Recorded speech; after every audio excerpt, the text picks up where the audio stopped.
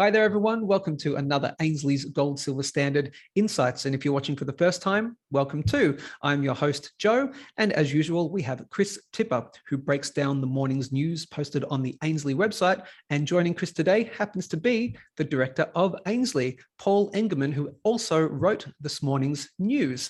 And let's take a look at that. That is entitled Raoul Pal's Top 5 Charts, Filtering Out the Noise. Gentlemen, over to you. Thanks, Joe.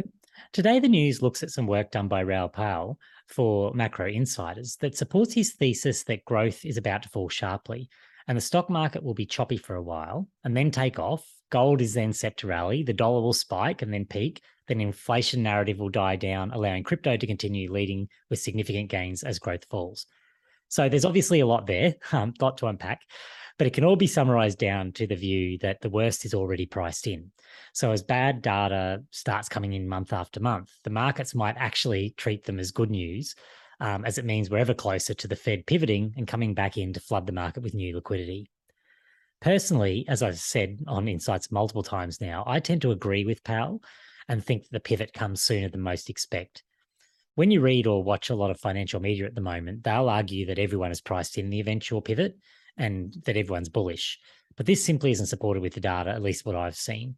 Survey after survey seems to show record low confidence in the economy and extreme bearish and fear indicators, really. So when everyone's on one side of the market like this, the surprise, by definition, will always be in the opposite direction. This is my thinking right now. A surprise is coming that will catch most investors off guard as the market starts to rally. We'll see whether I'm correct or not, but for today, Paul is here to help us interpret some of these charts in the news piece and some others Raoul has been referring to, specifically looking at the picture they paint for the economy going forward. We can certainly debate where the markets head based on what the economy is doing, but hopefully by analysing these charts, we'll be able to get some clarity on just how bad the economy is actually looking right now. So, Paul, my first question to you is around the ISM. It's something that Raoul has been talking about quite a lot. Can you give us a bit of an overview of what it actually is and what the charts are showing us in terms of the potential readings for the months ahead? Yeah, sure, mate. Look, once a month, the Institute of Supply Management, who are a private firm, give us a glimpse into how well large manufacturers are doing via their PMI or the Purchasing Managers Index. Traders love this because manufacturing numbers tell them a lot about how the economy is doing, right? So when the ISM PMI number is above 50, it indicates that the manufacturing sector is expanding, which means the economy is growing and stocks will mostly increase in value. So what's really interesting is that Raoul's GMI Financial Conditions Index, which looks forward 9 months, is predicting that the ISM will bottom in about February 23. Now, ISM is a diffusion index. It's what direction is what matters, not so much the amount. So the steep decline in Raoul's forward-looking index is consistent with what we've said on Insights for a while, quick and sharp. Yep. So bringing it back to that present moment, however, demand from customers still seems to be strong from an ISM point of view, but much of that is because there's still fear of not getting product due to constraints, and also that beating inflation, which of course causes more inflation, Q spiral. Curiously, the other provider of PMI, the S&P Global, on Tuesday's, hot off the press on Tuesday night, was just 43, and I wrote about that in yesterday's news. Yep. So we've got two conflicting measures there, but certainly the S&P Global is worse. So with a variety of factors near the store point, expect to see data like new orders and new export orders and employment fluctuate between expansion and contraction until things, I think, finally head lower. This is exactly what the Fed wants to see, and it'll keep them merrily hiking away until they've gone too far, right? And this means that it's likely that we see the Fed pull the liquidity handbrake even tighter over the coming months. So, that's looking at a very US-centric view, I suppose. And like you said, there's those two figures there that they're both bad. One's worse than the other. But what about China? Because we've talked about that as well on Insights, this idea of the China credit impulse, which is potentially that's leading the world to pivot. Like they're looking at it and going, well, our numbers are bad. We want to jump in early, effectively. I assume they're wanting to lead the recovery. So, obviously China's the other big economy we need to be thinking about, particularly here in Australia. What do the charts say about the Chinese situation? Do they sort of match that US picture? Yeah, look, there's a lot to the China situation at the moment. China's been, I guess, the first to halt interest rate increases, and that's due to, they've had widespread droughts and an energy crisis, a property crisis, extended lockdowns. So China's, seen drought conditions for months now, right? Coupled with recent heat wave, it's resulted in severely depleted water sources, and that's impacted their food production, therefore increasing food prices. And has come at a time during what is supposed to be the flooding season, right? So it's a critical setup period to lead into the autumn rice harvest. They've also have a high dependence of hydroelectricity. So about 8% of their power comes from it. But, hydroelectricity relies on heavy water courses, which of course are depleted during the drought. So without this key source of energy, regions in southern China have been forced to implement extended power cuts to industrial and commercial areas. And this has forced the area to make a quick shift towards accessible forms of energy, such as coal, right? And during a time when the price of coal futures has increased, 65% in April. And you add to that, the continuing lockdowns and, of course, the well-publicised property crisis. They also have a devaluing yuan, right? Another victim of our US dollar wrecking ball. And they don't want to exacerbate that with further stimulus when it comes, when it risks major capital outflows like they saw in 2015.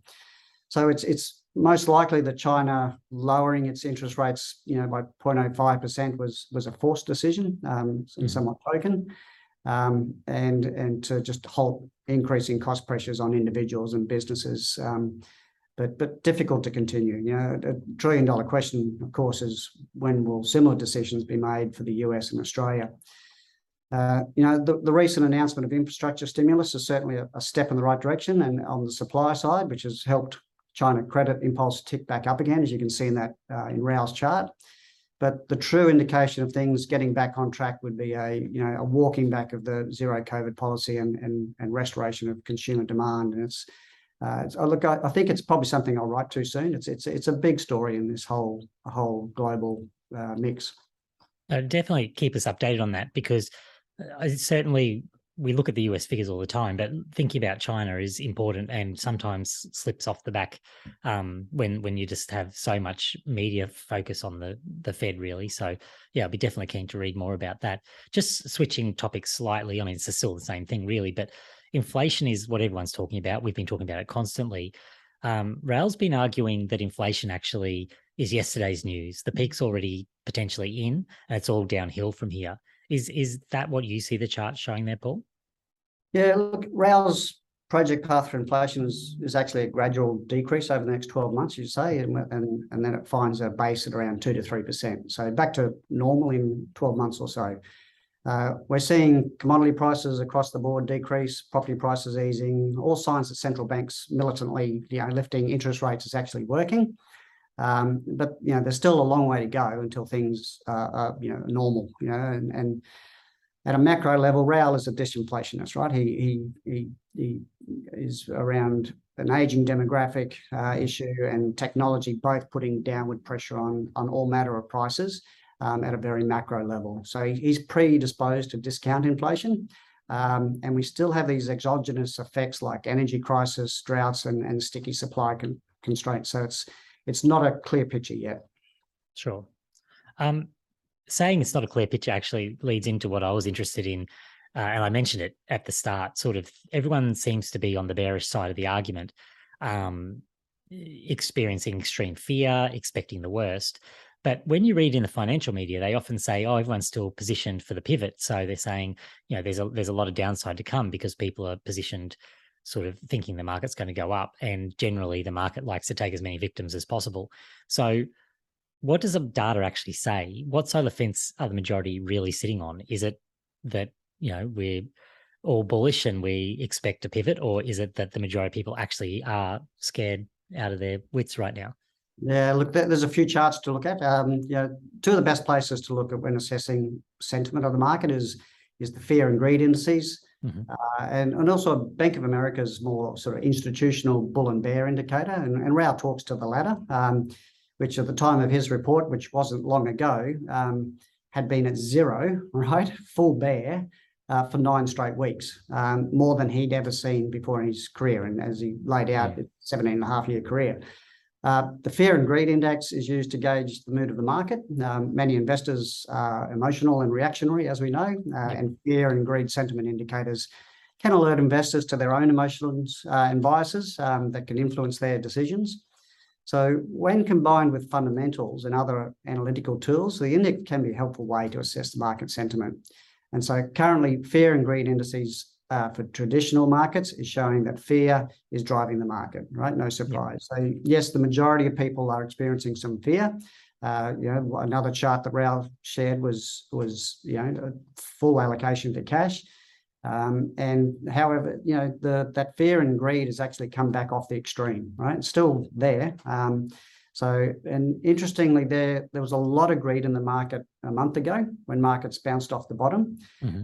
The drop back to the lows was likely fueled by investors getting too eager too soon. So we also have this curious setup where the instos tend to be all out and the personal investors are still in. And what that tells you is up to you to decide. Yeah. And that's, you can decide that, but generally, historically, retail has not been the one that has benefited the most in these situations. So yeah, you can read that however you like, I suppose. The last question I'd love, or the last area I really love for you to have a look at, is the bond market. So the bond chart is often considered the chart of truth, as it usually shows us what's really going on and driving the market. The macro insiders chart seems to be hinting that the bond trade is getting overdone. Can you talk us through what that chart's showing currently? Yeah, look, I guess broadly, shares are obviously are riskier than bonds. But the reward for investing in shares over the long haul is greater. Now, still, bonds can outperform shares over short periods. And for a while, we've seen both shares and bonds both dropping, okay, and hence yields rising. We've always got to remember that other side of the bonds. Raoul often refers to the long-term US 10-year yield chart as that chart of truth, as you said.